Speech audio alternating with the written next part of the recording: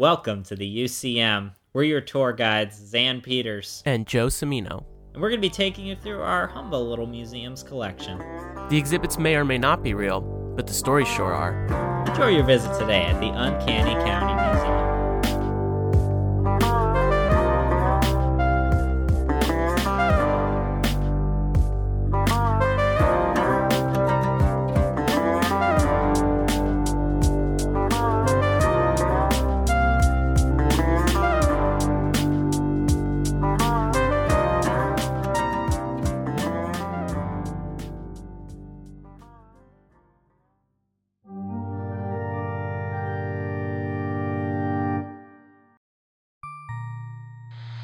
Attention all moviegoers.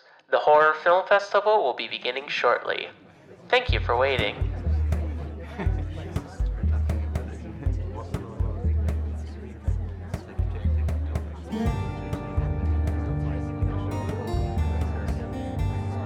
I'm really liking getting to know the wildlife of Boston. It's just completely new to me. Getting used to just a whole different biome compared to Florida, just really trying to get to know what's out here. So today, on my walk home from work, I passed by a goose eating cheese out of a bag. And I was like, that's probably, one, really bad for you. Also, I don't want this poor goose to choke on this plastic. But I've heard enough about geese that I don't want to take the food away from this goose. Right. Yeah, so I'm just really at a loss as to what I was supposed to do with that darn silly goose. Yeah, you don't want to mess with an angry goose. That sounds like, time for trouble. Yeah, it sounds dangerous. Sounds scary. Yeah. I did go to Salem last weekend. Oh, okay. Speaking of spooky. But you want to know what was really scary? What's that? The prices. Like me and my girlfriend went into an antique store. Ooh. And she saw a brooch she really liked. It was of a little metal lizard. And she's like, "Oh, I really shouldn't get it." I was like, "Okay, what's the price? What's the price where it's too Fair. much and we'll ask him how much it is. If it's at that price, no, we're done." And she said $20. The person pulls it out of the case. It is $130. Jesus. Yeah. Is it silver? So it didn't even say like how old it was, what type of metal it was made out of. Oh my It was God. also hollow. It was like, okay. I don't know.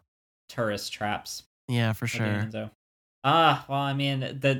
The perils of modern life, just, we're all feeling a little scared these days. And nothing's gonna help us more than, I think watching some scary movies. Oh, absolutely. Yeah, I think we have a good setup here that was curated for the museum, and I think, Yeah, I heard we had a guest curator. Do you know who it is? I'm not sure. I heard we have somebody coming in, but I haven't seen them yet, so I don't know what's going on with that. Well, we might as well walk around this blind corner. Oh yeah, true. Festival will be beginning in a few minutes. Oh, Jesus. Hi guys. Sorry, I was a bit late. I lost track of time. My phone battery died and shit. Oh, story of my life. It happens to all of us. Oh, well, hello, David Neal. Hello, Zan. Hi. It's good to see you again. It's been a long really time. good to see you. Yes, it has been quite a long time. Or it feels a lot longer, especially throughout this lockdown. For sure. I really am having to. I don't know how to exactly to come to grips with the fact that we're halfway through October. Bruh, that's... Oh, God, I know. It's insane. Yeah. Jesus. Yeah, no, it feels like it drags. Time doesn't exist anymore. I'm just convinced. It's actually 2030. I feel like I should be looking forward to... This is like my first Halloween in New England, and I feel like this one doesn't even count. Okay, that's kind of fair. Yeah.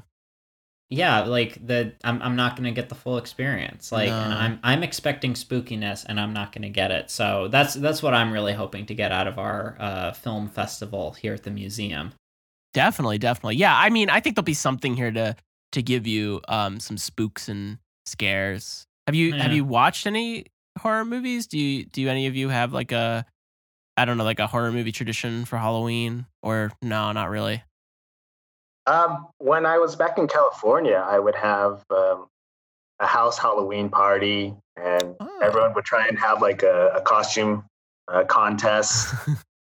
There was one year where a group of us were obsessed with the regular show. Nice. And I dressed up as Muscle Man and had like a white glove.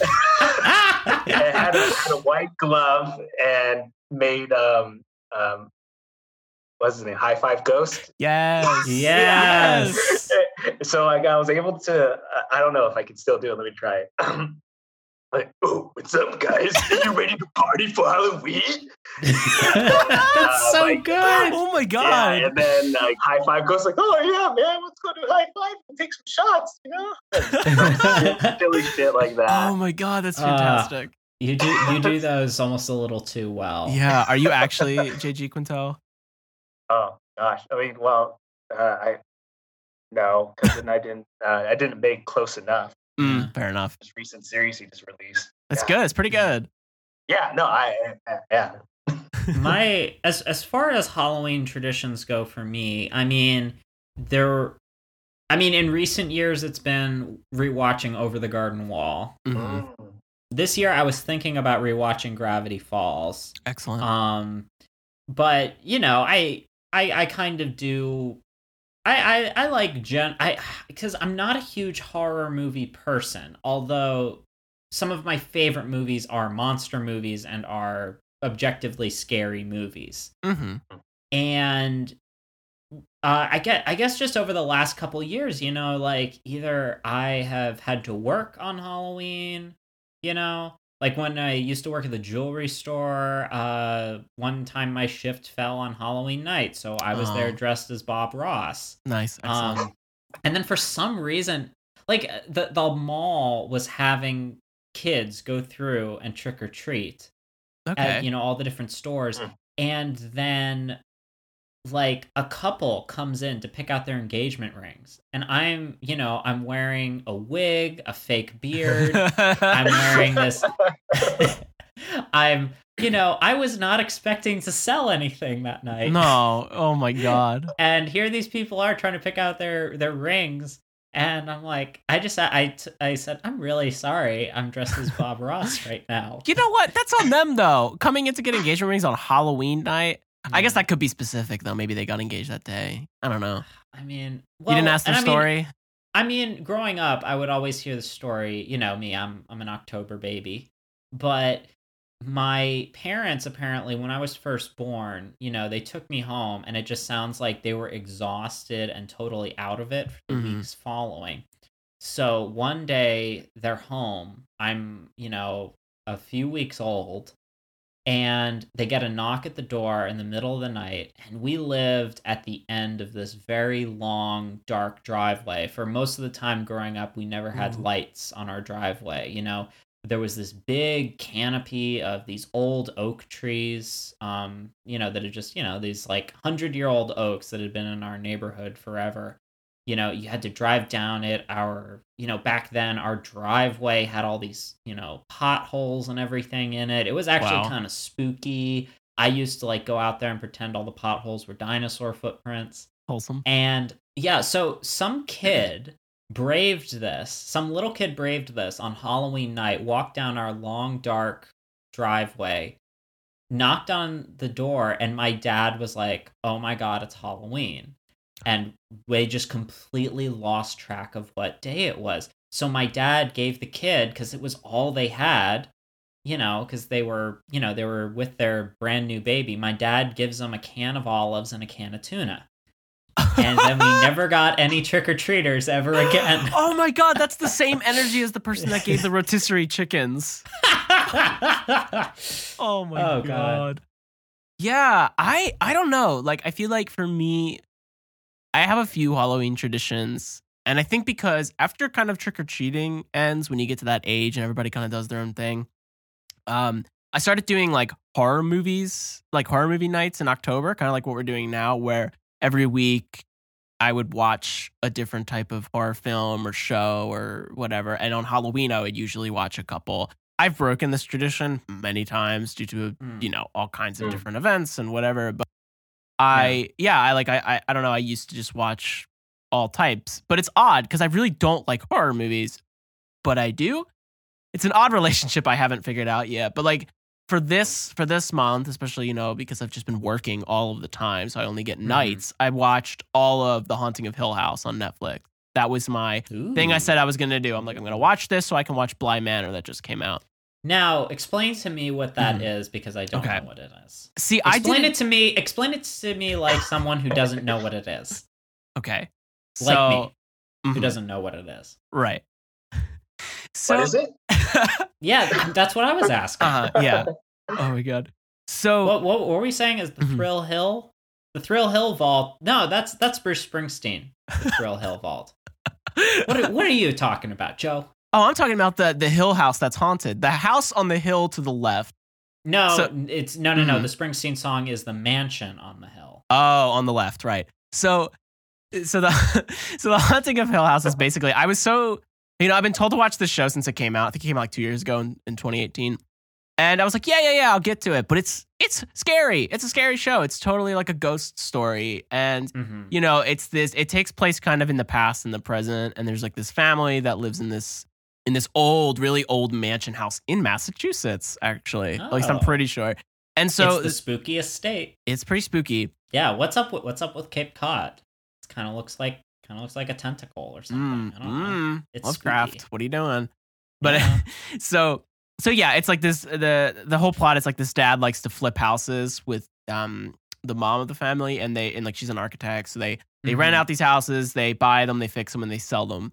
And this one in particular is just eerie, and lots of different things happen, and the kids start to see ghosts, and it psychologically kind of impacts them. And then like you kind of flash forward between the past and the present, and then the future, depending, and it really kind of shows how traumatic these events have happened. And like there is clearly something that hooks you in the beginning where something really bad happens and they don't tell you what it is. They just kind of all know, and the viewer doesn't know until kind of the very end. Like I think like the last, like episode 9, you kind of start to figure some stuff out.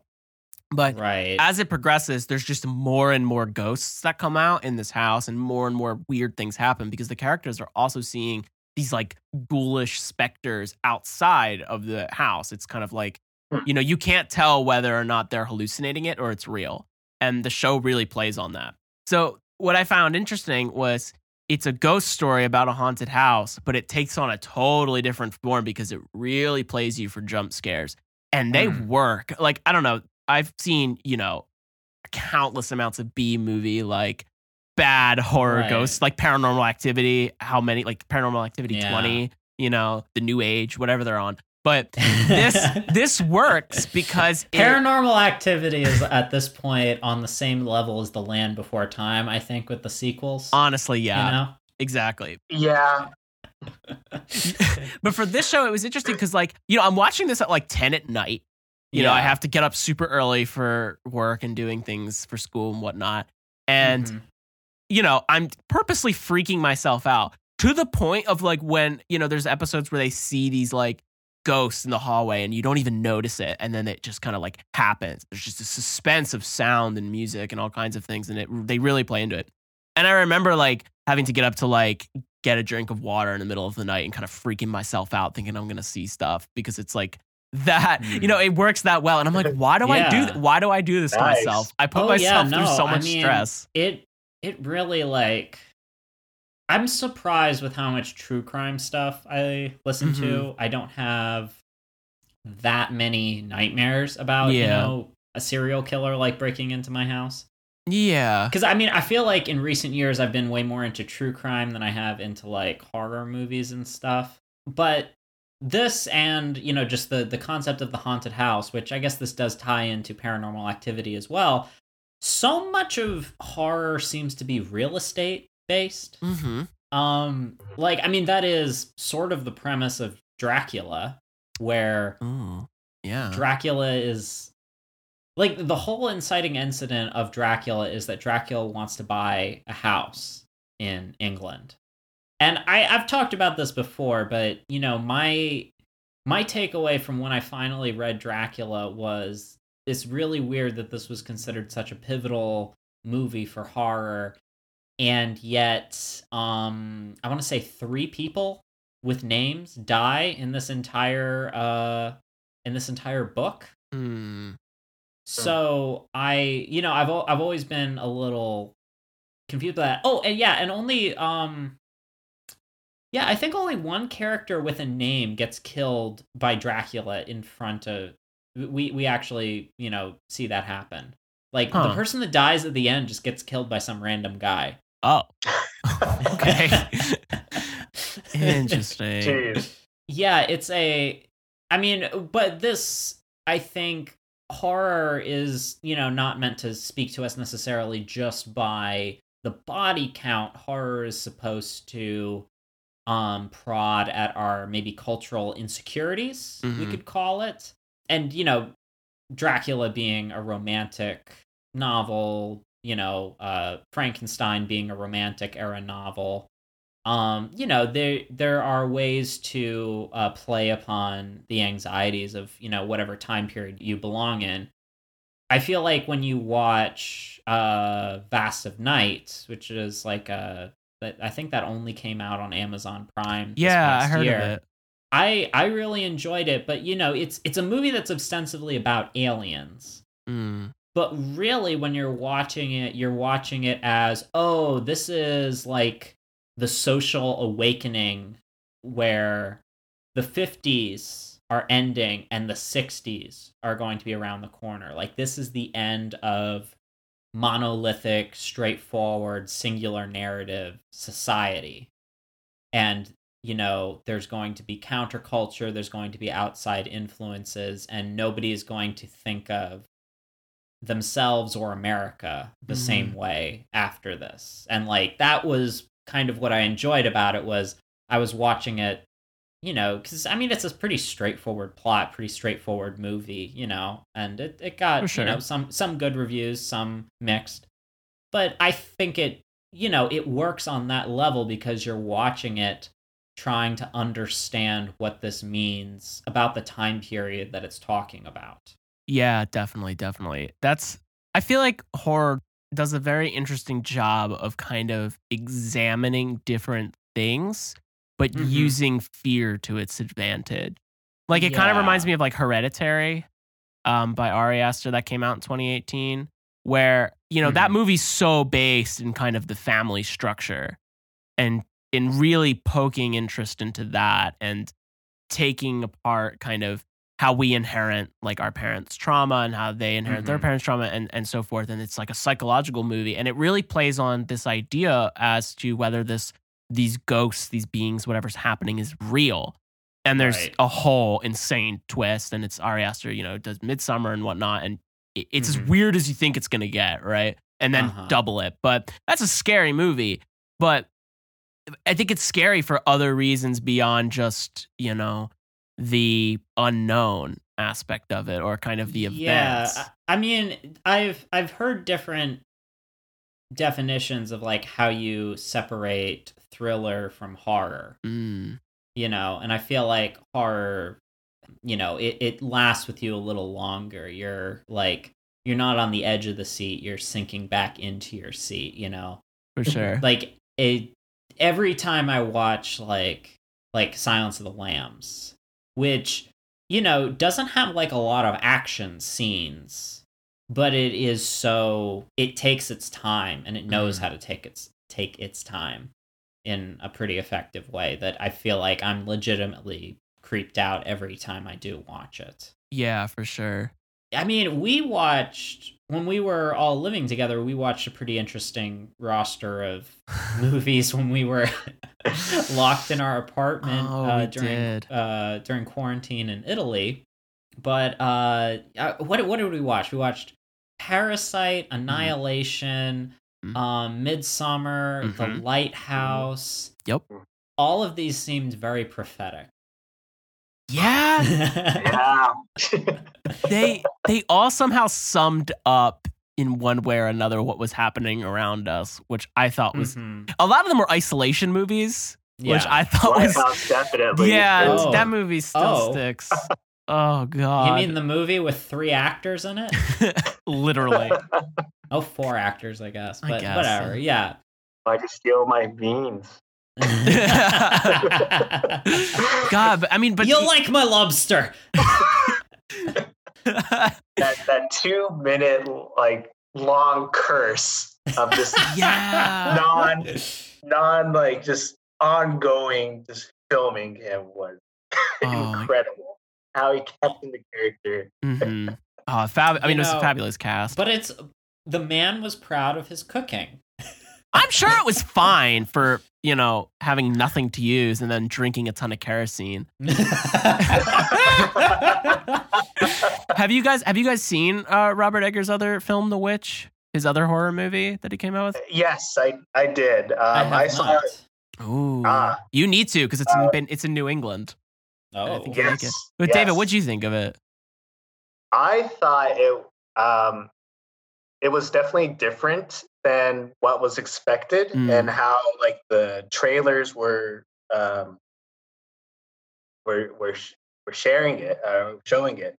I was there with 3 of my other friends, and it was, to me, it was like a slow burn, but I was still excited, and how they were trying to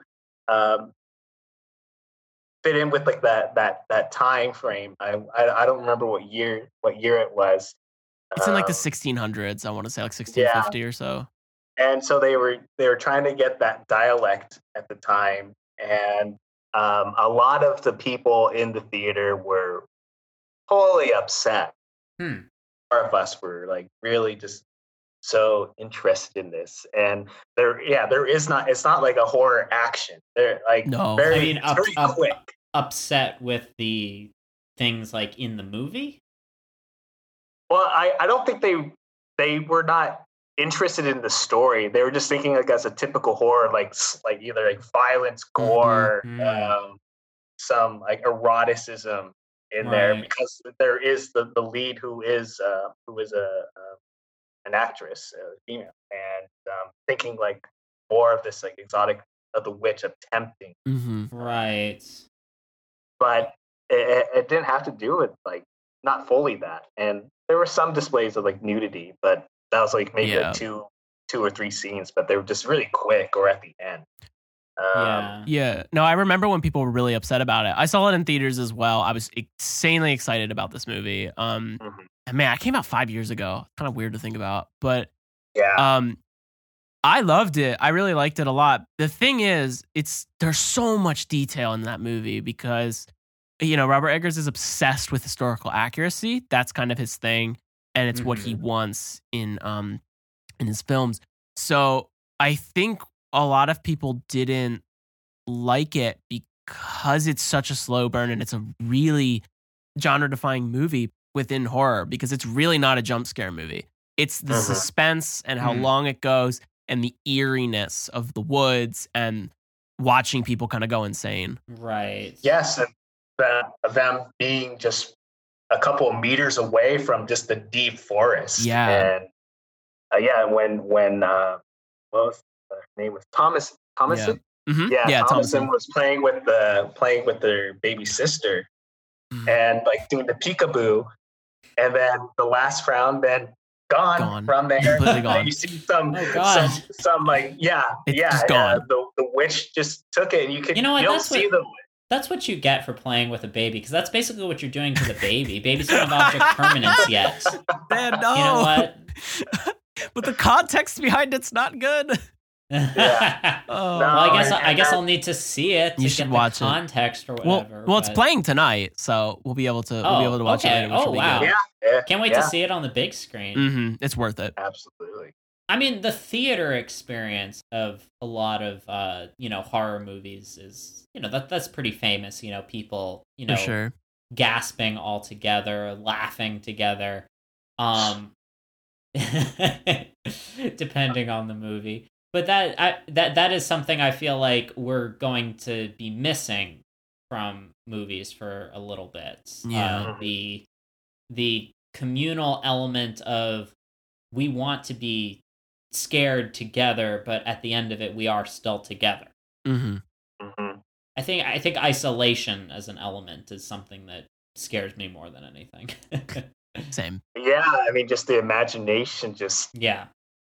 expands even like quicker, and you don't have the comfort of someone right next to you. to Yeah. share. Yeah. This summer, I did get to see Jurassic Park in a drive-in theater. Oh, that's cool. Yeah, and I mean, the Tyrannosaurus scene where he attacks in the rain while you're in the car, like, that was a new and very effective way that I have not yet experienced that scene, you know? It's different. Mm-hmm. Yeah, I mean, I've heard, like, people, you get into a pool and, like, screen Jaws or something, that sounds like another experience altogether.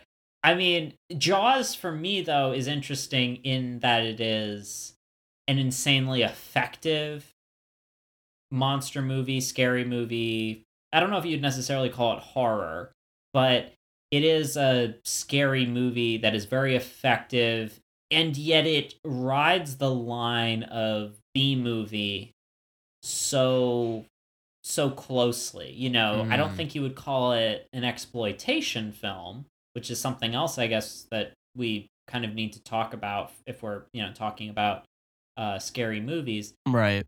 But Jaws is like, this is the best that that a B movie can be. It is a pretty straightforward plot, wacky, memorable characters, a monster that you don't see very much of because the animatronics would not allow, would not function. But, it has like a great cast, a legendary director, a legendary composer. It works. It works on just every level. It is very effective, and it is one of my favorite movies for that reason. But it still has its toe in, I think, what we would consider lower quality, less prestigious movies. For sure, yeah. I don't think I've seen Jaws full through, to be honest. Really? Yeah, I don't know why, but I knew enough about it because of pop culture and other things to be scared of the water for a while. It's certainly one of those movies that, like, once you see it, you're like, oh, that's where that reference is from. Yeah, definitely. Yeah, it's I would recommend it. Okay, all right. Would you recommend the sequels to it though? Oh God. Let's see. There's the one where Jaws roars. There's Jaws 3D where he breaks through the glass, and it is amazing. And I think I would have to recommend to anyone in our audience right now to to quit listening to us and look up Jaws 3D glass breaking. For sure. Oh my God. Because that's that is unintentionally funnier than I think anything I'm capable of saying. Oh no. I mean, but there are moments of levity in a lot of effective horror movies. You can make people feel all those different things. I think for me, a lot of like not very good jump scare type horror movies I've seen in recent years, they're unintentionally funny to me because I'm honestly kind of bored by a lot of jump scare movies. Like, in the last few years, the only time I've really gone to see those kinds of movies in the theater have been on dates where I wanted to see something else, and the person I was going out with wanted to see those. Okay. And neither of these relationships went anywhere. But, one time was while I was living in Australia, and we went to see one of the Paranormal Activity sequels. Bold. And the only way I could get through that, movie was pretending that it was an extremely long cold open to a Supernatural episode. Oh my god. And Sam and Dean are gonna bust down the door any second. Yeah. And the other was The Nun. Oh no. Gosh. Which I'm glad I saw just for the memes, I think. Yeah. But otherwise I could have lived without. The Nun broke me in a lot of ways. It confused me so much where the devil doesn't know that this guy is French Canadian, there's a guy named Frenchie in The Nun. Hang on a second. We're going to talk about this for a second. There's a guy in The Nun named Frenchie. They're somewhere in Eastern Europe. I don't remember where. It's not important.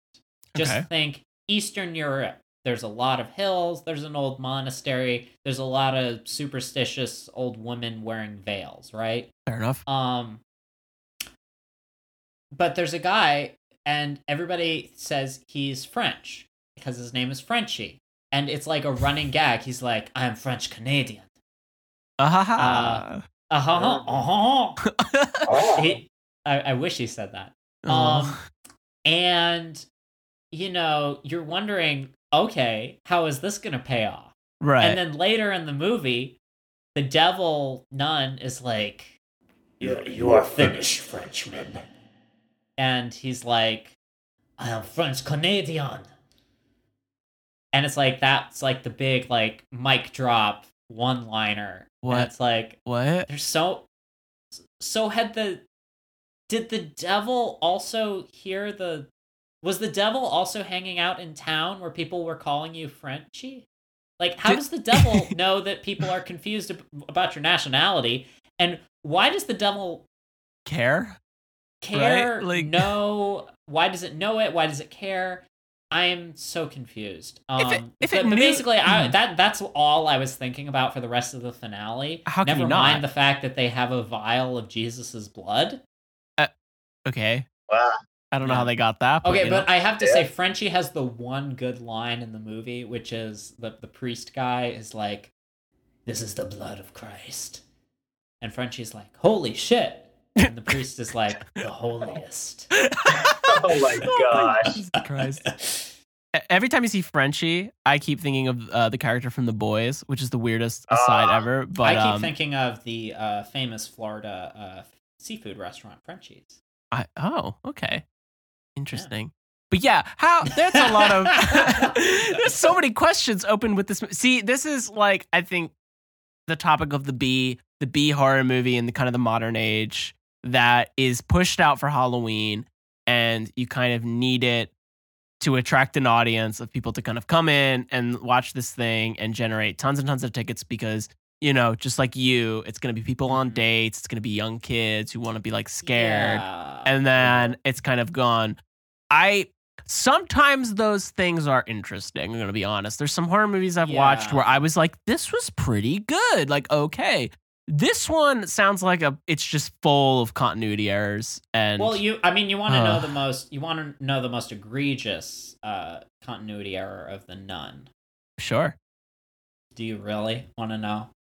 Now I do. So, at the beginning of the movie, there is a toy Apatosaurus. Okay. That the woman who is training to become a nun, she's a pre-nun. I don't know what do you call, Joe? What do you call someone that's not a nun in training?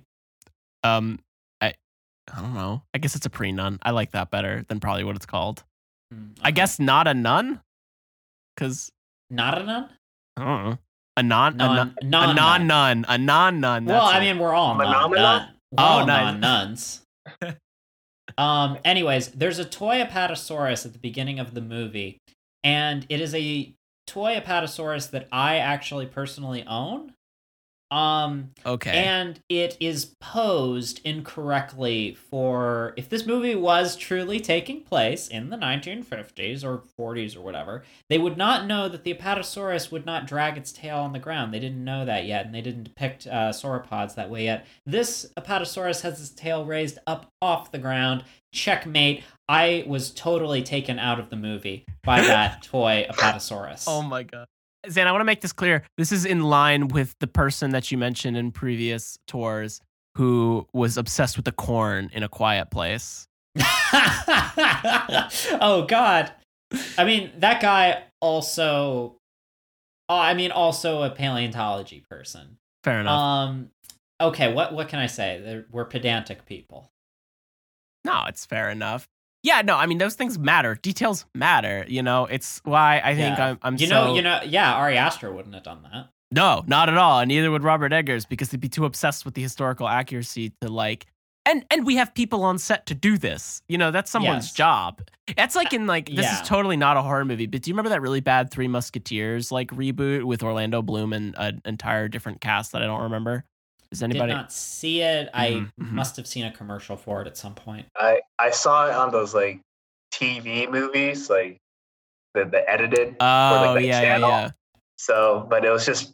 Isn't the guy that plays Syrio Farrell in Game of Thrones? Isn't he one of the Three Musketeers?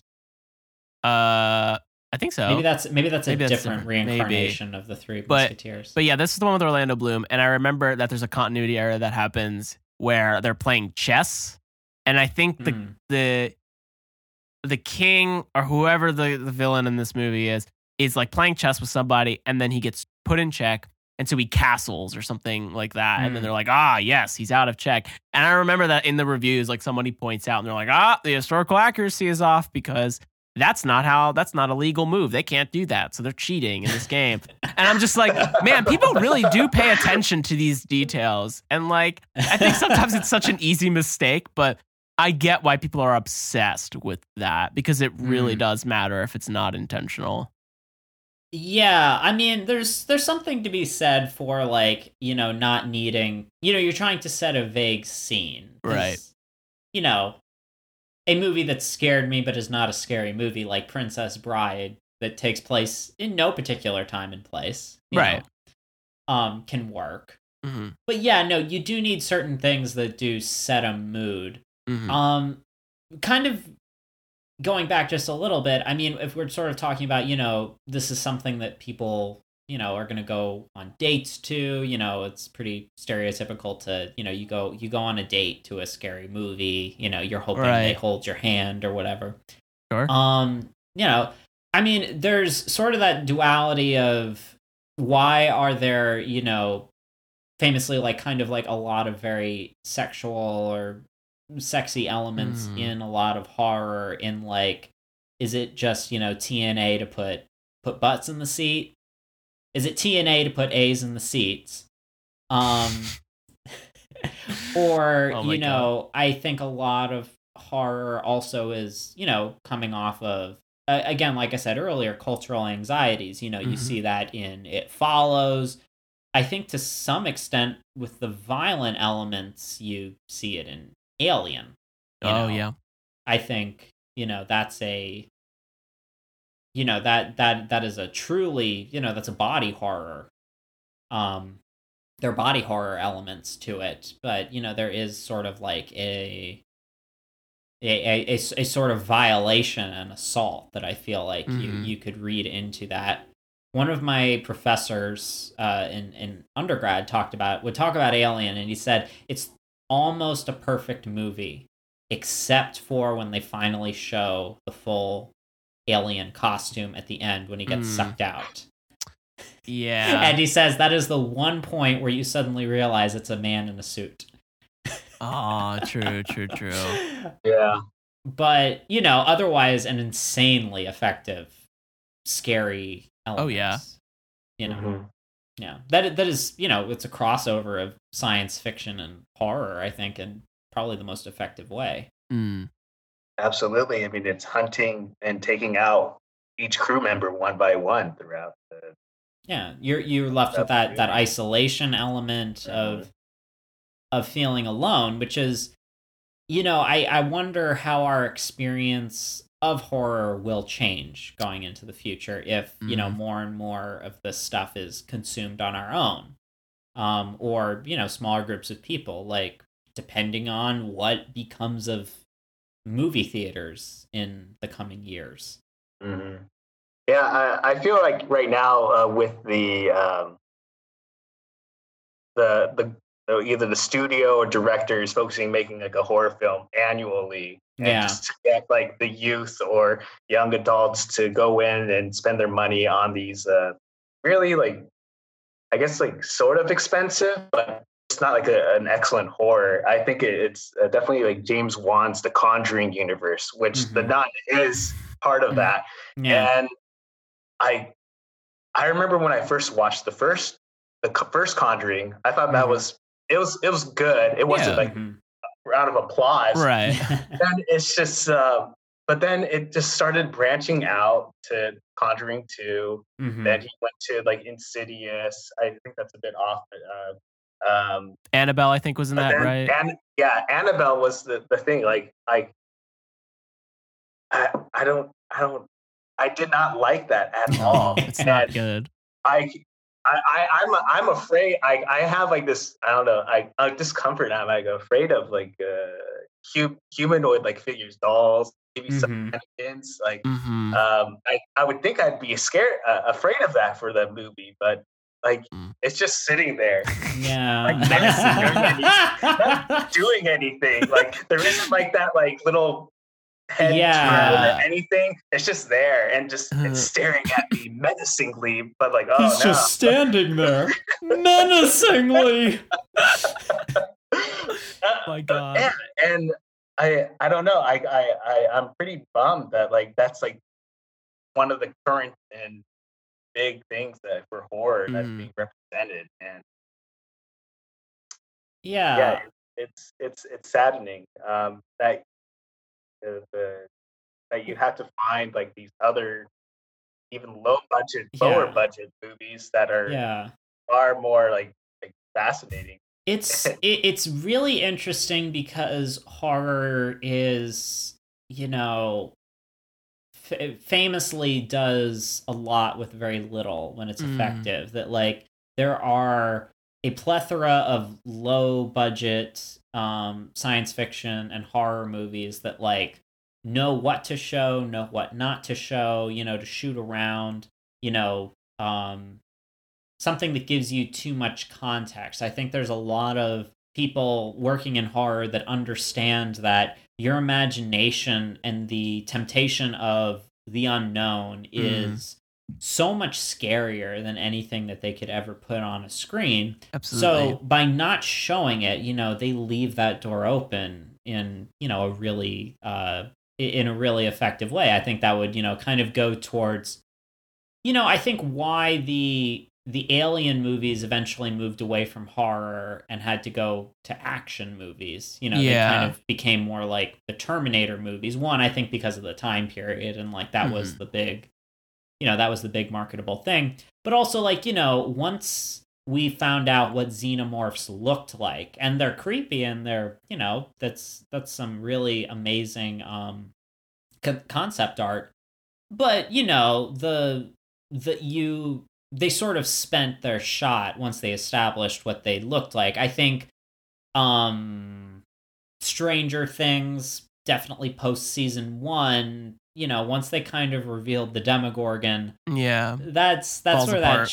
that show is not kind of stopped being as scary because when you never entirely understood. Because that was the scary thing. You didn't know how anything in that world worked. You had all of these other cues and suggestions and references to so many other things going on. So just culturally, you watch that and you understand what's going on. But, as soon as you start explaining it too much, because it is the unknown that is what is frightening to us. We want to know more. And when you don't provide it, I think that is kind of the scarier thing. For sure. I think I think they play off of your senses a lot, Yeah. and that's what makes or breaks horror films to a certain extent, because there's a lot that goes into sound. Yeah. It's incredibly important in designing the space, the atmosphere. I think it's, like you said, removing things, not showing everything, and making the viewer feel displaced and questioning a lot about kind of what's going on. So like what David was talking about with, like, if you wanted to make a doll scary, there's ways to make dolls scary. Yeah, absolutely. You know? And it can be just that little movement that you're not even sure that you saw it move. Mm-hmm. Yeah, that can be very disturbing, because, you know, as soon as you isolate someone and you make them feel alone, and then suddenly they feel like, uh-oh, I'm not alone, that is just mwah. That is like something that you can so easily capitalize on for a movie, like, just off that feeling alone. I mean, the relief / terror of being alone. Mm-hmm. Well, I think too, like, another interesting aspect of that is when they want to make horror movies that are, like, supposed to be real stories, like the found footage horror films. Yeah. And that's always an odd, because, you know, you have like Blair Witch, which was trying to, you know, play into that. But then, of course, I feel like Blair Witch did it. You know, I mean, I think regardless of the, well, you know, however you want to rewatch it and stuff, that was incredibly effective at the time. Yeah. So I don't think we'd seen a lot of that before. Really? No, Had we? I don't remember. I mean, that just helped revive the found footage for like the early like 2000. Yeah. Well, you know what it kind of reminded, because I was, when did Blair Witch come out? Oof. 1999. Okay, so I was 5. I was 3. So I can't speak. So, you know, I did not see it when it came out. I know it was, you know, a huge marketing success, you know, that it was, you know, that was part of it, was people didn't know whether or not it was real. Right. But to me, like, you know, there were events like that in history. There was, there's this monster that supposedly lives in, like, Siberia called the mink. Okay. That the indigenous people of, like, northern Russia and Siberia, it's basically like an abominable snowman type of thing that they say lives out in the woods. And there were, like, these Russian teenagers that, like, went on a ski trip together. And this sounds like the most 80s horror movie plot in the world. But they all disappeared. And all that was left was, like, their camera. Oh, and wow. There's pictures of them all having a good time, being like they're in, you know, like an 80s horror movie. And then there's all these pictures of the woods. And they don't seem to be of anything, but it's almost like they're trying to photograph something that's following them. Weird. And they all just disappeared, and nobody knows what happened to them. And, like, I'm giving myself chills talking about it and thinking about it. And, like, you know, when I saw the documentary on it, it was you know, it was very chilling in a way that you know, that I think those types of movies want to capture. Yeah, that sounds terrifying.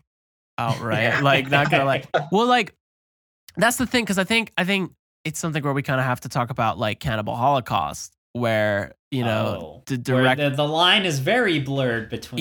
Yeah, did this actually happen or not? Well, yeah, and it's intentional, because the director was like, okay, when, you know, the actors who signed up for this movie, you're just not going to appear for a year. You're going to disappear. Or it might have been even longer or shorter, but it was like, yeah, when this movie comes out, you're not going to be there, and people are going to think something actually happened. I mean, we're talking about Cannibal Holocaust, I think, like people might already know what it is. Oh yeah, good point. In case, in the event that they do not, I mean, David, do you want to take a stab at explaining Cannibal Holocaust a little bit? Because I have not seen it. I haven't seen either. Parts of it, and I have kind of, like, heard people talk about it in the context of art and, you know, and cinema. I have never actually seen it.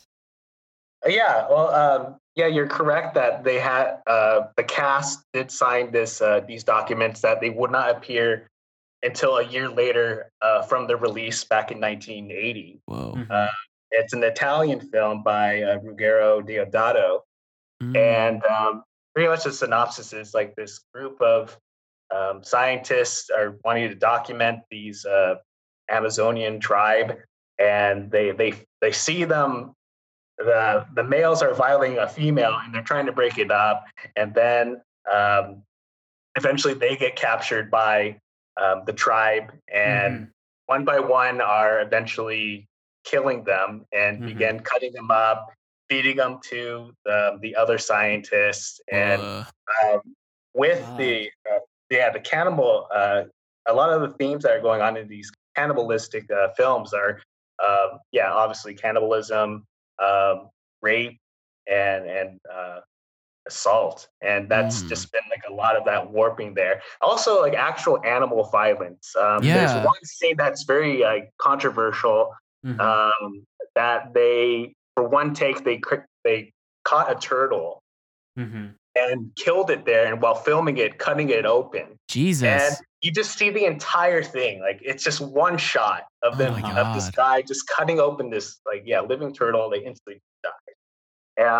And like because of like how well it was filmed and how like the effects and everything, they thought it was like a snuff film rather than just a movie. Right, yeah. And it's been banned, and it's still banned in a few countries to show it. And God.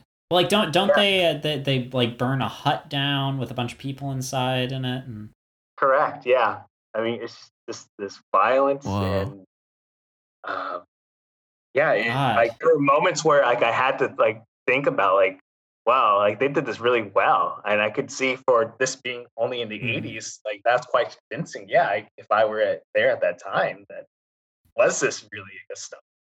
Jesus. I mean, you know, that raises so many questions because, like, let's say it was, because that seems to be the thing that they wanted to imply, that it was real, that the events depicted happened literally. Then I think they are asking a bigger question about cinema, which is, you know, we do watch, consume, read lots of media about violence, and you could immediately be stuck there with your thoughts of like, what am I complicit in what I consume? And like, let's say it was real. What does that mean about me? I mean, those are all deeply would be deeply troubling. I can't imagine seeing it in a theater. I mean, are we watching it tonight? But you know, oh God. Okay, but like, okay, to flip this just a little bit, you know, when I was 18, I saw another questionable film for the first time while I was in Italy. Milo and Otis. Oh. Oh my. Yeah. Interesting. And you know, and we know that kittens and puppies died making that film. Jesus Christ. Were, you know, and they threw a cat off a cliff. They put a pug up against a bear. Like, and I'm watching this with my roommates and are like, oh, I remember this from when I was a kid, and I'm just sitting there horrified. Yeah. Like, because I'm like, I don't think the CG is good enough to do this. I think they really put I think they really, you know, put a cat in a box and set it down a river like it's Moses. Jesus. I mean, these laws are rather new in cinema in terms of animal abuse and what you can and can't do. Like, I remember for Apocalypse Now. Oh yeah. You know, they had you're allowed one take. Like, you're allowed one shot where there's some sort of killing of an animal, and that was it for the time. And they used it in the one in that end scene with the water buffalo, and it's insanely brutal. But that's how killing of a sacred deer got away with it by the entire movie being one shot of them killing a sacred deer. That's what happens in killing a sacred deer, right? I don't. Yeah, sure. I didn't. Wow. Really? You loophole. What if the whole movie was one shot of them sawing a water buffalo in half? There would be some like coked out guy in the 70s, writing a review of it, talking about how it was the best cinema ever made. I mean, probably, to be honest. It'd be like, this pushes boundaries, man. This is it. And you're like, I can see his lapels. Oh my God. Yeah. But on his corduroy jacket. But yeah, I mean, for Italians, right? Like exploitation film cinema is its own beast compared to, I think, American TNA horror teen movies, yeah, it's its own set of issues and problems and honestly rules. Wow. I mean, because obviously in a lot of movies there are things you still kind of don't do even. I mean, it's interesting you mentioned rules, because I feel like there are some things that we just genuinely do not want to see, because you could talk about how they walk this line of you are uncomfortable, but not too uncomfortable. You're on the roller coaster, but you're not going to fall off. There are some things that, for standards and practices rules are not okay, but also just other things that we just do not want to see. Yeah. Culturally, collectively, we've decided that crosses a line and it's not even worth filmmakers pushing it. I'm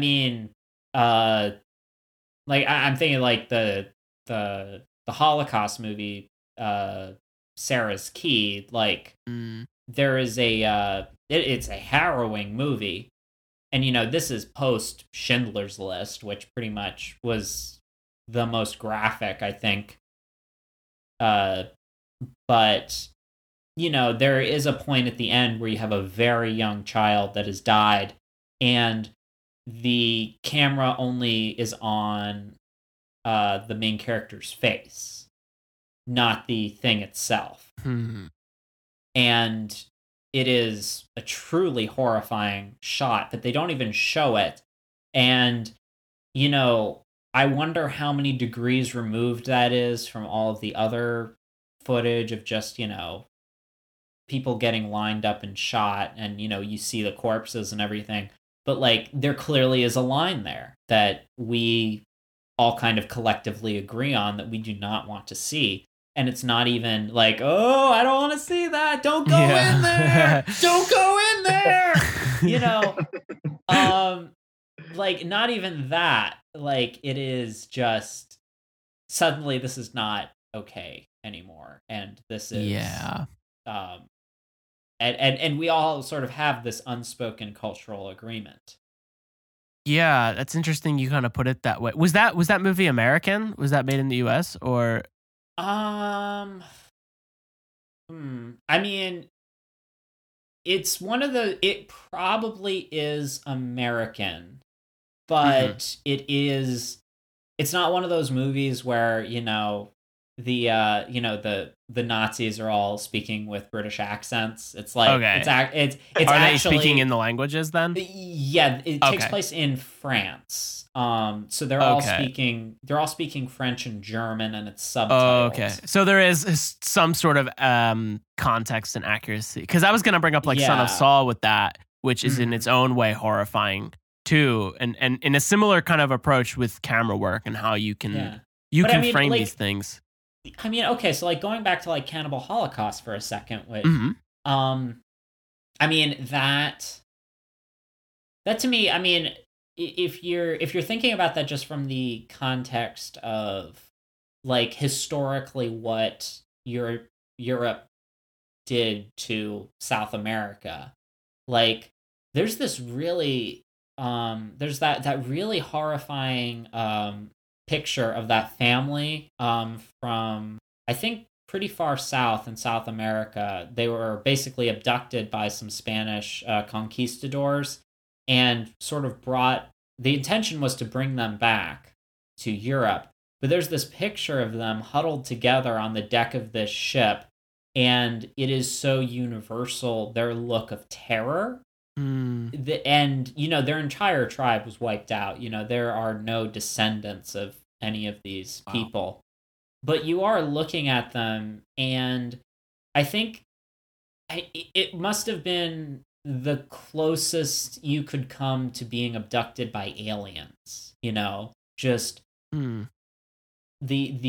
lack of empathy, the lack of consideration, and just the technology difference, the cultural difference. Just you look at that photo and you feel, you know, the sadness and the horror of it.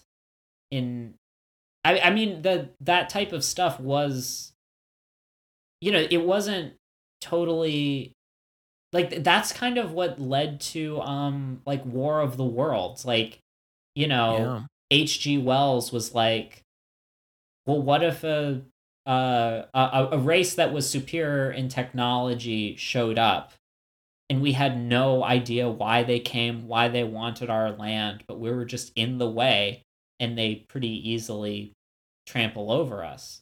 Like, you know, that wasn't that long ago. You know, it was recent enough that there was photography, you know, and true. It is a troubling thing that we have to bring up. I think this is, you know, in general, our kind of what a lot of horror in the United States goes back to, that everywhere you go, there was some form of aggression, you know, where the land was forcibly taken from the indigenous people, or you had slavery, or both.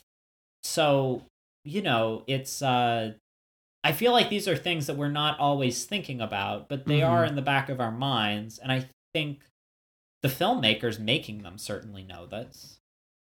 I'm talking about the indigenous people and like the colonialism. There's actually a movie that just came out recently called I think it's Blood Quantum, and it is about it's a zombie film, and but the actual indigenous tribes are immune to this to the zombie virus, while everyone else, specifically in this white people, are not.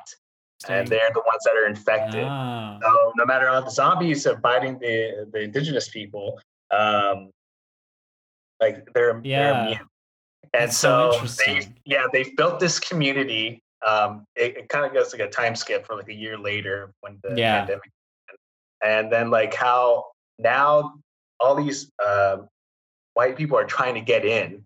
They're like, help us. And they're like, well, I don't know. I mean, this is the times has turned right now. And that is such a tug on your collar.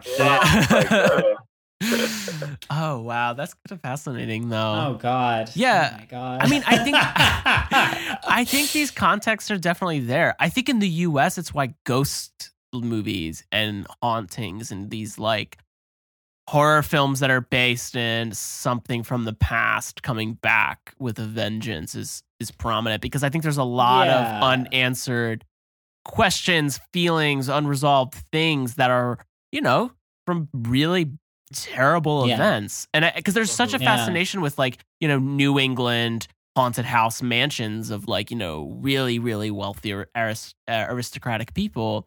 You know, just like the Haunting of Hill House, right? And there's just so many layers to different references there. But, you know, you also get into that with, like, I think a lot of, like, kind of Southern, like, Gothic horror, too. Because, like, true. All you need to do is show a rundown plantation mansion. And, like, you set the scene. You have the cicadas going in the background. You know, you're just, like... You get that good Southern golden hour light, and like you set the stage, you know, pretty perfectly. You know, you get maybe if it was made now, you'd have a little Coulter Wall playing in the background. Oh, true. Yeah. I mean that is something that I think and on the one hand we're we're fascinated by, we embrace it, but also Mhm. like as Americans, we, try not to. We know, again, there are rules of how closely we Yeah. want to look at and reckon with the reality of that. Mhm. Yeah. I have a like a I guess almost like a hypothetical with that too. So Mhm. I know when we were all living together and after we watched Parasite, I was kind of really becoming interested in like Korean films, and Yeah. I know David and I were talking about Train to Busan a Mhm. lot, and it's something I never saw, and I watched it when I was in quarantine. Right. Talk about a weird movie to watch when you're in quarantine because it's about being quarantined, right? But Yeah. I think there's a question that's coming to mind now with our conversation of, do you think do you guys think zombie films will be the same in the following years because of, I think, global events and sort of this Hmm. reaction to things? Because I there's mean, more layers there. Yeah. Oh, go ahead, because I have a thought, but yeah, yeah, sorry. I'm just thinking of like the history of zombie, Mm-hmm. like it's starting with the Haitian voodoo, Right. like from the first movie, White Zombie, for example. That was actually, and Is that when zombie became popularized? that was like the first, cinema movie to be Wow. that yeah to Okay. popularize zombie genre, Okay. and it started from there. Then it became an infection. Well, it now is an infection rather than just magic. Mm. Yeah, And it becomes more. I think with I Am Legend, they become more like vampires. yeah, Yeah. that was it. That but I mean, movie. but there's with Omega Man and I I Am mean, Legend. I don't know where George Romero fits into the timeline. Uh, George George A. Romero, his film Night of the Living Dead. I think that was 19. George A. Romero's, it was 1968. Night of the Living Okay. Dead, and also that was the time the main protagonist there was an African American, Hmm. and Huh. so going through that, and then there's like the really bad ending of Mm-hmm. that. Um, but also like just following like the Yeah. voodoo zombie, that they were just slow paced, like just moaning. Yeah. But Yeah. then now in the present, that they're they're ferocious, they're agile. Yeah. Yeah. They're quick I boys. mean, Yeah, so I heard this theory at one point, and I've been kind of fascinated by it. I mean, in general, right? Monsters a lot of the time have a lot of rules, right? Like they only attack at a certain time. They won't attack you if you're carrying a Yeah. certain talisman. They can only appear if X, Y, and Z happens. And I mean, this goes back into ancient times, Sure. like with rules to thwart vampires, rules to thwart werewolves, and all that stuff. And I mean, to me, if like you're looking at like zombies versus vampires, like the slow, I think our idea of zombies align a lot with our like paranoias about, I would say, maybe capitalist consumerism, like Mm. this, that you will be anonymized, you will be still alive, but you just consume, don't contribute anything, and you are just a part of this mass of slowly staggering, taking over the world and leaving nothing behind. Whereas, Interesting. like, with vampires, there's a similar, like, thing of, like, ooh, they're gonna take over. But vampires are, like, sophisticated, they're sexy, they're, you know, um, they are much more of a paranoia, I think, of progressive or liberal society, that we will lose who we are by being seduced by something countercultural, that we will lose our way that in that way, as opposed to, I think, the consumerism of zombies. And I mean, this is an extremely rough theory. Yeah. But I can kind of see it in that I think a lot of zombie ideas and zombie movies appear during a time when there is a pushback against that type of consumer society. And then, you could look at vampire stuff coming out and at time periods when, if you're going back to the Romantic era, the idea that our perfect society is going to be infiltrated by a foreigner who, it's not like, Dracula is not like he's not a zombie. He's not mindless. He is well read. He knows all about his history. He lives in a castle. Yeah. He wants to buy property. He's rich. He's wealthy, but he still is a threat to middle to upper class British life because he is not British and he is not well mannered and he is not of their kind. With the vampires and kind of into now, Castlevania has an interesting take with that, with the whole Dracula story, and in particular focusing on like it being in the, I think like 1300s, 1200, maybe it's 1200s. It's pretty older in Europe, like kind of when Europe and Eastern Europe in particular was in this switch between like hardcore Christianity and Catholicism, and kind of when science was on the rise, specifically in the East. And so Dracula is this being, this creature that knows, all of these different things that we know now. So they have he has this technology to be able to move things, to move the castle. Magic as a stand-in for science, and people that follow him are interested in science, and they're outcast by the society at the time that doesn't believe in science. They look at it as, a threat, like you were saying. Yeah. So I do think that that's a subtext that's there, and it's kind of an interesting point. And the same goes with the zombies. I never thought of that. That's an interesting, this kind of horde, the capitalist scene, genre that it becomes. It's interesting. Yeah. Well, you can look at how we talk about with zombies and vampires. They have very clear ways to be killed, right? I mean, same with like wolfmen, werewolf, whatever. Yeah.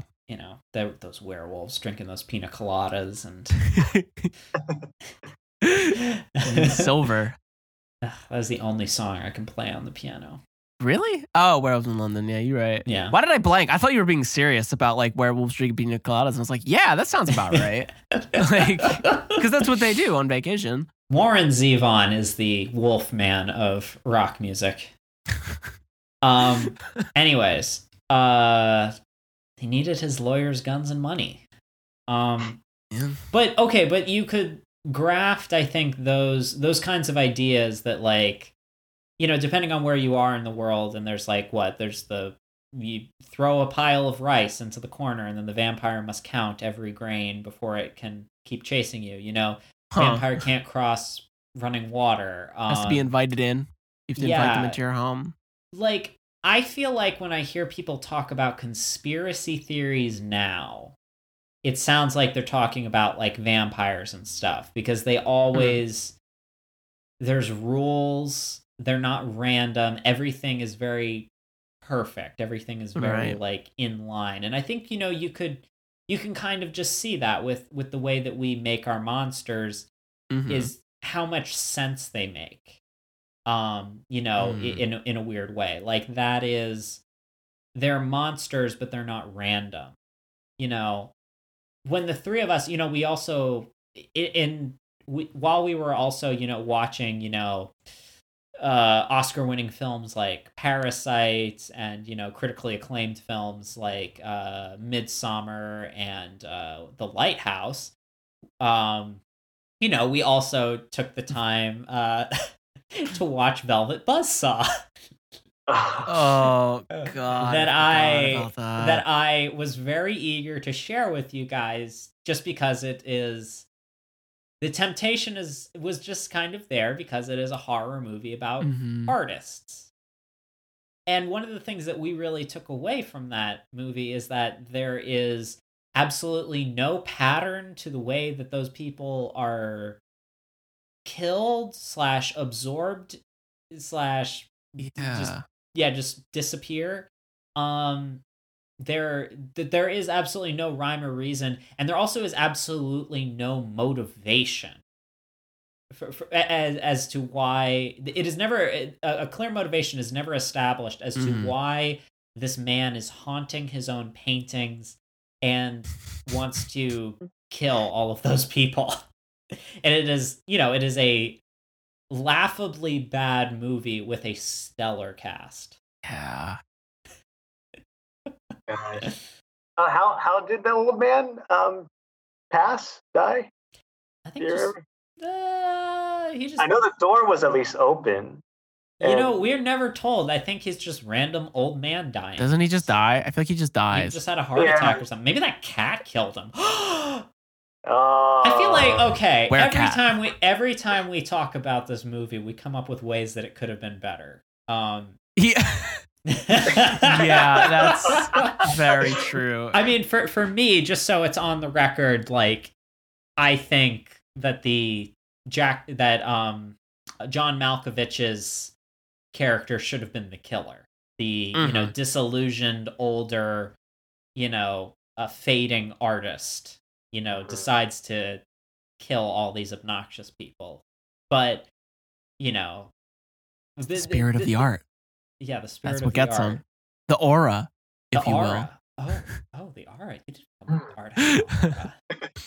Yeah, and I mean that movie has so many issues, and I feel like we could get into that on different things. I am diverting us to talk about The Nun and Velvet Buzzsaw. I'm making us talk about a lot of shitty movies. So if you have something you want to pull us back on track with, I'm fine with it, but I will also keep complaining about Velvet Buzzsaw. Well, David, is this one on the list? Please tell me it's not for tonight. Velvet Buzzsaw? Yeah, is that in our movie list for? I mean, it was in my vehicle, but I don't know. Okay, I guess we'll have to take an audience poll. Yeah, in my bag in the trunk. Ooh, do you have it on like film? Like, we're gonna watch this on some 35 millimeter. Oh, okay. I don't know what you're talking about. I mean, okay. Speaking of film, like, one thing I kind of wanted to talk about was, let's use the word quality. When we're talking about horror movies and how difficult I think that is to define.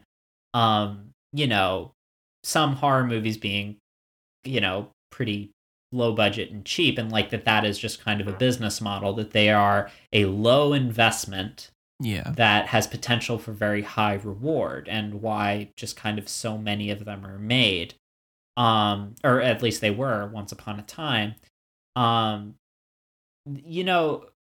We watched Troll 2 in addition to many other movies that I subjected everyone to in our little friend group back when, we could have screenings at our house. And one of the things that really struck us with Troll 2 compared to, some of the other low budget stuff we were watching, and even just some contemporary films, was Troll 2 has like some, it was shot on film. It is like, it is nice to look at. There are good shots and there's nice lighting. And, with any movie at one point, before kind of you could do everything with, kind of minimal crew, anytime you saw a movie, it meant that there was kind of a minimum amount of quality and effort that had to go into it, just because it used to take so many people to even make a movie, Right. And I'm just kind of wondering what you guys think and how that has changed the quality of those movies, where like even like a crappy low budget B movie, whatever, with no name cast, like what it kind of took to get all those people in the same room together to get a story going, back then versus now, where it feels like, I don't want to say the stakes are different because there's more people involved, but I feel like that does change something about the quality of it when you change that bar to entry, and now you have sort of different expectations on yourself. Yeah, I think the older look of Mm-hmm. film draws you in more, in my opinion. At least it draws me in more. I think it works better than kind of digitized things do now, or CGI'd effects, or things that are trying movies that are trying very hard to be very professional with a absolute minimum budget. But because that's the thing, like, Suspiria from 1977 works very well, and that's not that high of a well, at least I don't think it's that high of a budget, and it's filmed weird. Like, I've seen, when I watched it, it was on like the worst quality imaginable. It's awful. And it was kind of like hard to watch, but at the same time it was inviting because it almost feels like a home video. There's something about that's very interesting to me. But like, you can do a lot, I think, now too with a low budget and make a really good horror film, but it has to be smart. You have to be kind of smart about what you're filming, what you're doing, what your cast is like. And I think like A24 has been kind of pumping out some of those, and they've been pretty good, and they're not that complicated. Like, what was It Comes at Night is one, I think, too. I didn't really like it too much, but it is, it's one set. It's a set group of actors. Not much else is happening. And I don't know. Yeah, the thing with Troll 2, it's weird because that movie's so bad, but it's shot so beautifully. It really is so nice. I mean, we watched that with Samurai Cop. And Samurai Cop looks like it was filmed on a VHS portable like movie camera, and it was a high budget movie, which is crazy. I wouldn't put it past the director of Samurai Cop.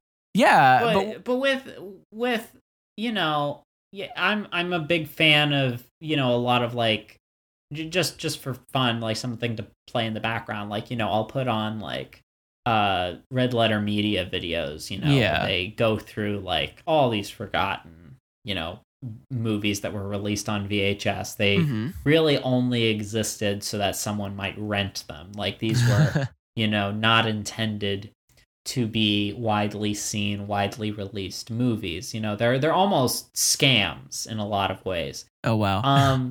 But you can look at those and you see a certain sense of artistry at the risk of sounding pretentious, but I am pretentious, so I'll just own it. And then I've been sort of having this theory that I'm working on in my head for like, do you guys like imagine yourselves giving a TED talk in the shower sometimes? Yes. Yeah. No. Okay. Sorry. I too monologue while I'm naked in the shower. I'm so vulnerable when I'm naked that I really have to imagine myself in a position of authority, which for me is giving a TED talk. Oh my god.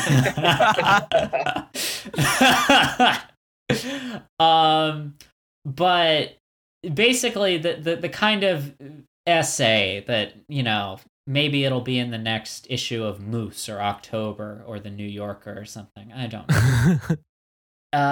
Is there's so much fun to be had in watching bad movies with a group of people, and especially bad horror movies, because there's this effect that they are trying to have on you, and you are watching them together and laughing at it, whereas I feel so much sadder trying to watch bad movies when I'm by myself. Agreed. And I think of like Neil Breen's most recent film, Twisted Pair, where the camera does not move because I don't think Neil has a full crew. I don't know about you guys.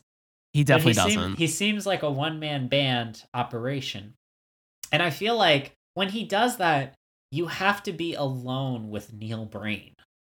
That camera not moving. Imagine the horror. Imagine the horror of being literally alone. But you're alone in a room with a green screen with him and maybe one or two other actors, and it's something that you don't think about. But at least in a movie, even if it's a horror movie, when the camera moves, there's an implication that there is someone behind the camera, and there's an implication of there are multiple people involved in this. When the camera doesn't move and it is so static, you are just you feel completely alone and isolated with Neil Breen and the one or two other actors he happens to hire. You are again left very alone. They're very unintentionally unsettling, in a way that I don't think Neil Breen is intending at all to do. And we could have a whole other exhibit at some point on outsider art and For people sure. that fail so spectacularly that they succeed. But yeah, no, there's a certain quality to like watching some of these like shot on camcorder, super low budget, horror movie type things that just get released on Amazon Prime or whatever, that you feel dirtier watching because you don't have any sense that there is a group of people working on this. You just feel like there's some pervert that's paying a bunch of people to writhe around half naked, when they're, getting attacked by a monster. Yeah, that's a very good point. But yeah, I mean, the ability for lots of different people to try different things, I think that's how we keep getting new and interesting ideas for scary movies. That you get something that you didn't even know you could be scared of. I think too it leaves it open with streaming now that people can kind of do these trial and errors with small budgets. But I think it's an interesting observation on the static camera versus a dynamic one, where Neil Breen is just setting up his camera and filming what's going on like a school project, right? Like it's very much. I firmly believe it's just him, and maybe he has a friend helping him out sometimes. I don't know. Someone he has the camcorder on a tripod, and his friend just has to hit record. But then you can also but so you could use that in such a different way. Like Cloverfield, used the camcorder as the filming itself. The person is filming. I know we're not supposed to talk about him, so I'll just say this and we can immediately move on. Okay. But I think Chronicle is pretty effective. We don't have to talk about Max Landis. We can just move on with our lives. Fair enough. Oh, he's canceled. Oh, okay. We'll just leave it at that. But Chronicle is something that I think uses the camcorder found footage security cam thing effectively. Mm-hmm. Yeah, no, for sure. I mean, you know what? Speaking of weird kind of, I think, different means of filming, apparently, I don't know much about this, but it's been passed along to me that apparently like Netflix is coming out with like a social distancing movie where the whole thing is filmed on like Zoom or like a film people's for the cameras. ages. Yeah, and like I don't know, we don't have to talk about that too much, but I was just kind of curious. Like, imagine later on you're watching this with a group of people and you're just seeing that the isolation represented so literally. Huh. Yeah, I actually watched a channel that was reviewing. It might be the same film, but they're doing like a seance, trying to speak to like whatever possible ghost that's in the houses of all these while on Zoom. Mm-hmm. And it's a short film, and it's like barely even like an hour. But like, just how the only cameras are the web cameras from the laptop. That's that Skype one, right? That Skype movie that came out. Is that Unfriended? Yes! Oh, that's it. Okay, is it not that one? But then there was another one. There's also another one. Oh. But that just reminds me of that too now. Oh, wow. No, but it's the entire film is just a Zoom. Weird. A Zoom chat or social chat. And eventually it's that typical like kill off, like one person because they forgot to end the ritual to close like this portal or whatever ghost even of like how, yeah, just like the webcam on the laptop or computer is the only way that you see this one image of the person and whatever space, whatever room they're in. Hmm. And I don't know, maybe, yeah, like, because that's Yeah. becoming like the common thing now since we are doing these Zoom meetings or Google Yeah. Meet. Like, how can we extend more? It was really short, Yeah. but it was still interesting. Well, yeah, you kind of wonder how you can extend that premise. I mean, you could maybe go in a direction that, and I mean, again, this is real life, so I don't want to, conflate it too much, but like, as we like with the documentary Don't Fuck with Cats, Oh yeah. where, Yeah. Oof. the true horror of that, and I think where it is, you are realizing something about the internet, which I think we've more of realized now, but like in sort of that sense that our innocence was lost at one point with the internet, Mhm. that you can watch someone do something, you now have so much access and intimacy with someone, and you can be you can be looking at them through a camera lens in a way that suggests you are close to them, like the camera's eye is your eye, like that's all Yeah. that we, as long as we've had cameras, we've been talking about how the camera takes the place of your eye and implies a certain closeness. Maybe what is to be explored there is the closeness and helplessness that being able to live stream or record and then post later something real and horrific, like in Don't Fuck with Cats, where he is filming himself doing these awful things, and you are trapped in a way because you're watching it, and because it's real, your impulse is to help, but Mm. you cannot. Yeah. And your own passiveness is the thing that starts to give you anxiety. The fact that you cannot stop what is happening. Mm. That type of horror movie that we're kind of talking about, this kind of hypothetical direction they could go in, I could see it, maybe going in that direction.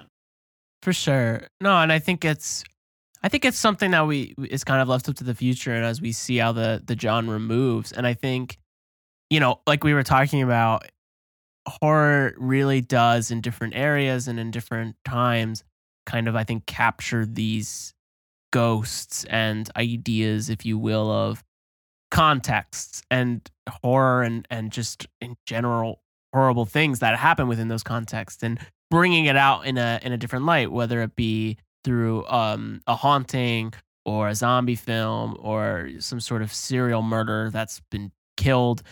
And I think it develops over time and it changes. I mean, we've seen that change from kind of TNA movies to, Hereditary, Midsummer, The Yeah. Witch. These that become these more complicated films that aren't just so straightforward and for cheap, cheap thrills, cheap scares. And so I think it's interesting to see how things are being going to be pushed, and how, maybe it does become the literal computer screen, and that could be an interesting, kind of like you were saying with Don't Fuck with Cats. It's an interesting way to take it Mm-hmm. without it being so exactly as it's trying to be shown. But I I think, guess, yeah, but like the question I think will remain, because like with a lot of horror movies, you do arrive at some sort of catharsis eventually. yeah, They have to let you down in some way.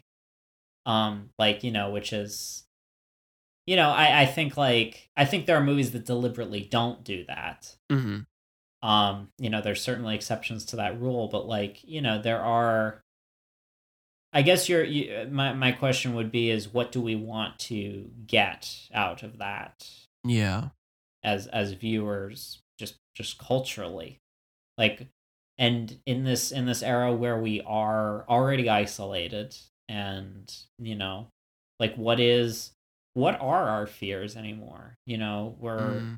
because we live in a reality where, like, you know a significant portion of our country is on fire. uh we have we have an apathetic, self-obsessed president. We are, that there seems to be authoritarianism creeping up all over the world. And on top of all of that, there's a global pandemic that, in some parts of the world seems to be going away, and then it's coming back, and in other parts it's going, and people don't want to address it. Like, I don't know what those ingredients will do to this horror stew, the scary stew. Yeah, no, I think it's a big question. But if you add some liquid to that scary stew, it becomes spooky soup. Oh, there we go. Yum. Do we have any of that? Is that a thing that we made for the event? Surprisingly, Joe, eating hot soup during a horror movie marathon is a really bad idea. I found that out last year. Yeah, maybe popcorn is still best. One thing, I guess, like a negative of like these big studios are bringing back these classics. For example, like the Wolfman, Dracula, the Mummy. Right. Yeah. And then they had this era of like in the late 90s, early 2000s with like the Mummy. Yeah. Wolfman, and how they're hoping to like.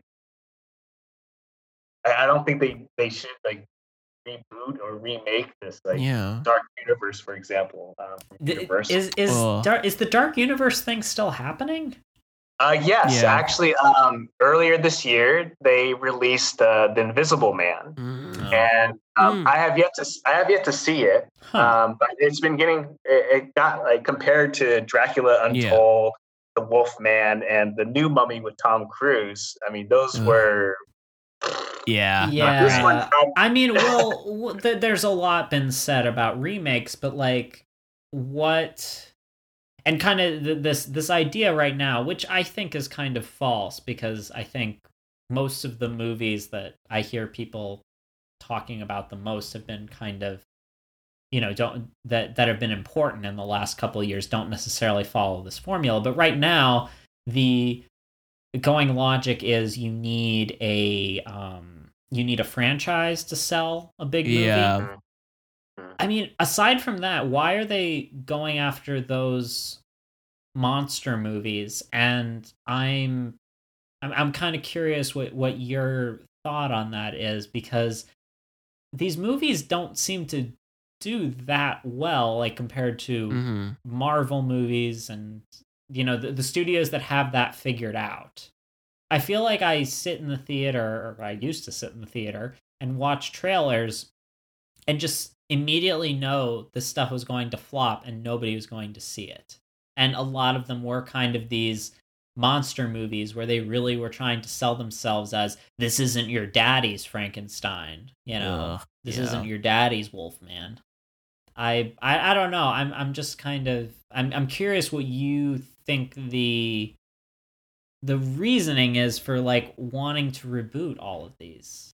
I feel that with like them bringing back these older movies, they are like the visual of like the cosmetics to apply like the makeup and all this from like the old classics. They want to have something with a blend of not only the practical effects but with the CG. And have like more of this like cinematic feel, maybe closer to a realness, even though everything was real for the filming of the older films. But like something that like there is like the myth of like the Wolfman or the what is it, the thing from the Black Lagoon, was it? Oh, the creature from the Black Lagoon. Creature, excuse me. Yeah, I'm mixing. Yeah, the creature. I'm like filmed in Florida. Huh. Oh, really?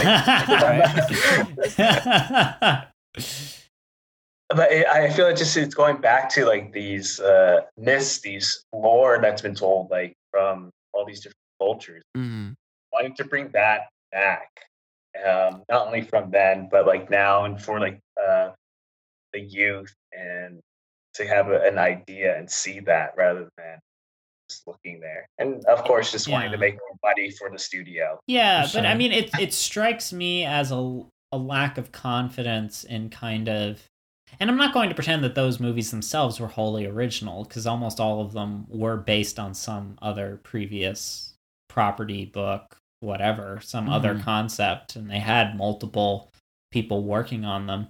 But to me, it strikes me as like, you know, like if you were going to remake, you know, one of these pretty iconic, you know, monster movies or something, like I don't know. It's been said over and over again that they're acting like they're out of ideas, but is that the reason they're out of ideas, or they just have no confidence in anything that isn't already tried and true? The thing I think about a lot as someone who's a fan of dinosaurs and a fan of Jurassic Park, but, you know, I pretty much don't like any of the sequels to Jurassic Park. But I feel like that in a lot of ways kind of ended people making dinosaur movies, because everyone decided, okay, well, this is the best version of a dinosaur movie that we've ever seen. So now every dinosaur movie that comes out afterwards is going to get compared to Jurassic Park in some way. Yeah. And now everyone's kind of afraid to make dinosaur movies. Like what? There was Dinosaur that Disney made. You know, there were a couple of things post Jurassic Park. There were, you know, a couple of properties, but like, you know, I don't see anyone like trying to reboot Dinotopia. No. I remember those books. Or wanting to make like here's what I could see them doing though. I had this theory while I was sitting in the theater for Jurassic World 2 Age of Transformers Age of Extinction, whatever movie that was called. I was in I was in the theater with my ex-girlfriend watching it, and she was having a way better time than I was. So, you know, I could only wish to, you know, have been watching that movie as her, I guess. And I was just watching it thinking, wow, this is a piece of shit. But it dawned on me, oh, I know what they're doing. Because, like, I had a little bit of hope after Jurassic World. Like, I'm not gonna lie, I was kind of into Jurassic World when it first came out.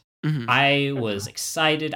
My butt was in the theater with everyone, and I was excited to see it. I was like, oh my god, there's a new Jurassic Park movie, and I was like, this is better than The Lost World and Jurassic Park 3. No subtitle. Jurassic Park 3 Jurassic Park 3 : no subtitle needed. Yeah. Replacing the T-Rex with the Spinosaur. Oh god. Alan. Talk about jump scare. Jesus, yeah. But okay. I had this thought, because I thought they were like, okay, Jurassic World, they're going, this has the potential to open up into something, they're going to take it beyond where Jurassic Park fell off, where Jurassic Park's mistake was that after the first movie, they kept them on the island. Right. You know, that they never, they never took the next step. So all of the Jurassic Park sequels are just rehashes of Jurassic Park, right? Yeah. And then this new movie that ends where you thought it was going to begin, which is the dinosaurs are now loose in the world, and we'll see what they do with Jurassic Park 3. But I was just sitting there like, this is so stupid. This entire plot makes no sense, does not jive with anything else going on in any of these other movies. Nothing is right. I could talk for hours as to everything wrong with this movie. It feels like Jurassic Park written by Michael Scott, from The Office, and like Dwight is just there in the corner. Dwight isn't contributing anything to the story, but he's just telling Michael random dinosaur facts, and Michael's typing them into the computer. And I had this thought. I was like, I know what they're doing now. They're gonna power through 3 sequels, because movies can't exist on their own anymore. Don't you guys know anything? movies have to be movies have to be at least part of a trilogy. They're gonna power through these 3 Jurassic World movies, Mm-hmm. and then they're gonna wait. They're gonna wait a couple of years, not that long. I'm gonna say 2 years after Jurassic World 3 comes out. I don't know, maybe 2 or 3 years, and then I think they're gonna reboot Jurassic Park.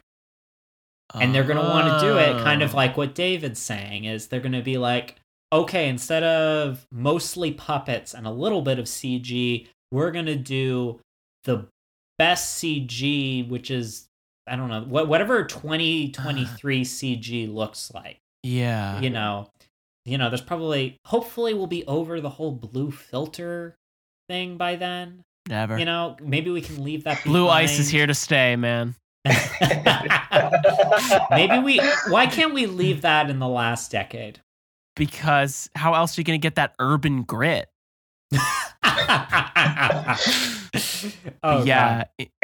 So I think they're powering through these very lazy sequels that are clearly going to make them money every time they release them. They're going to make money. I think they're going to reboot Jurassic Park. I think that is the impression I got from how lazily put together the Jurassic World sequels have been.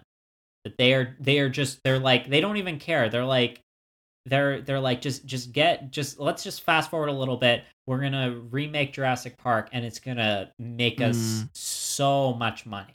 Oh God. Yeah. Now that's true horror. Yeah, true horror is them trying to remake Jurassic Park, you know. Oh gosh. Yeah. Oh. I mean, at least we're kind of past the point of like gritty reboots. Thank God. That might there's probably a few still in the chamber, you know, that Hollywood made, you know, a while ago and they're still pumping out. But like we might be past the gritty reboot into this strange new decade. Let's hope so. I don't want Bambi, you know. Bambi Unchained. Yeah, exactly. I don't want that. I don't want that made, although it would be hilarious. Like that Saturday Night Live skit from many years ago. Yeah. Yeah, exactly. Oh my God. Come on, dumping. But anyways. Attention all moviegoers. The Horror Film Festival is about to begin. Please, take your seats and have your tickets ready. Thank you for being patient. Probably should go catch that the movie. It's about to. Oh yeah, we've got on. this whole audience behind us, ready for us to start showing the movie. Yeah, we should probably let the line in. Yeah.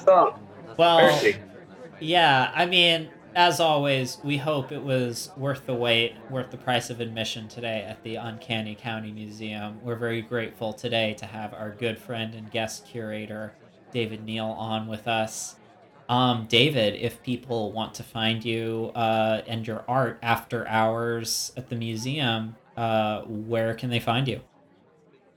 That is still like under construction. I'll be working on the website as well as an Instagram account. But for now, if they want to follow, I mean, they could go on Instagram at duck_wheat.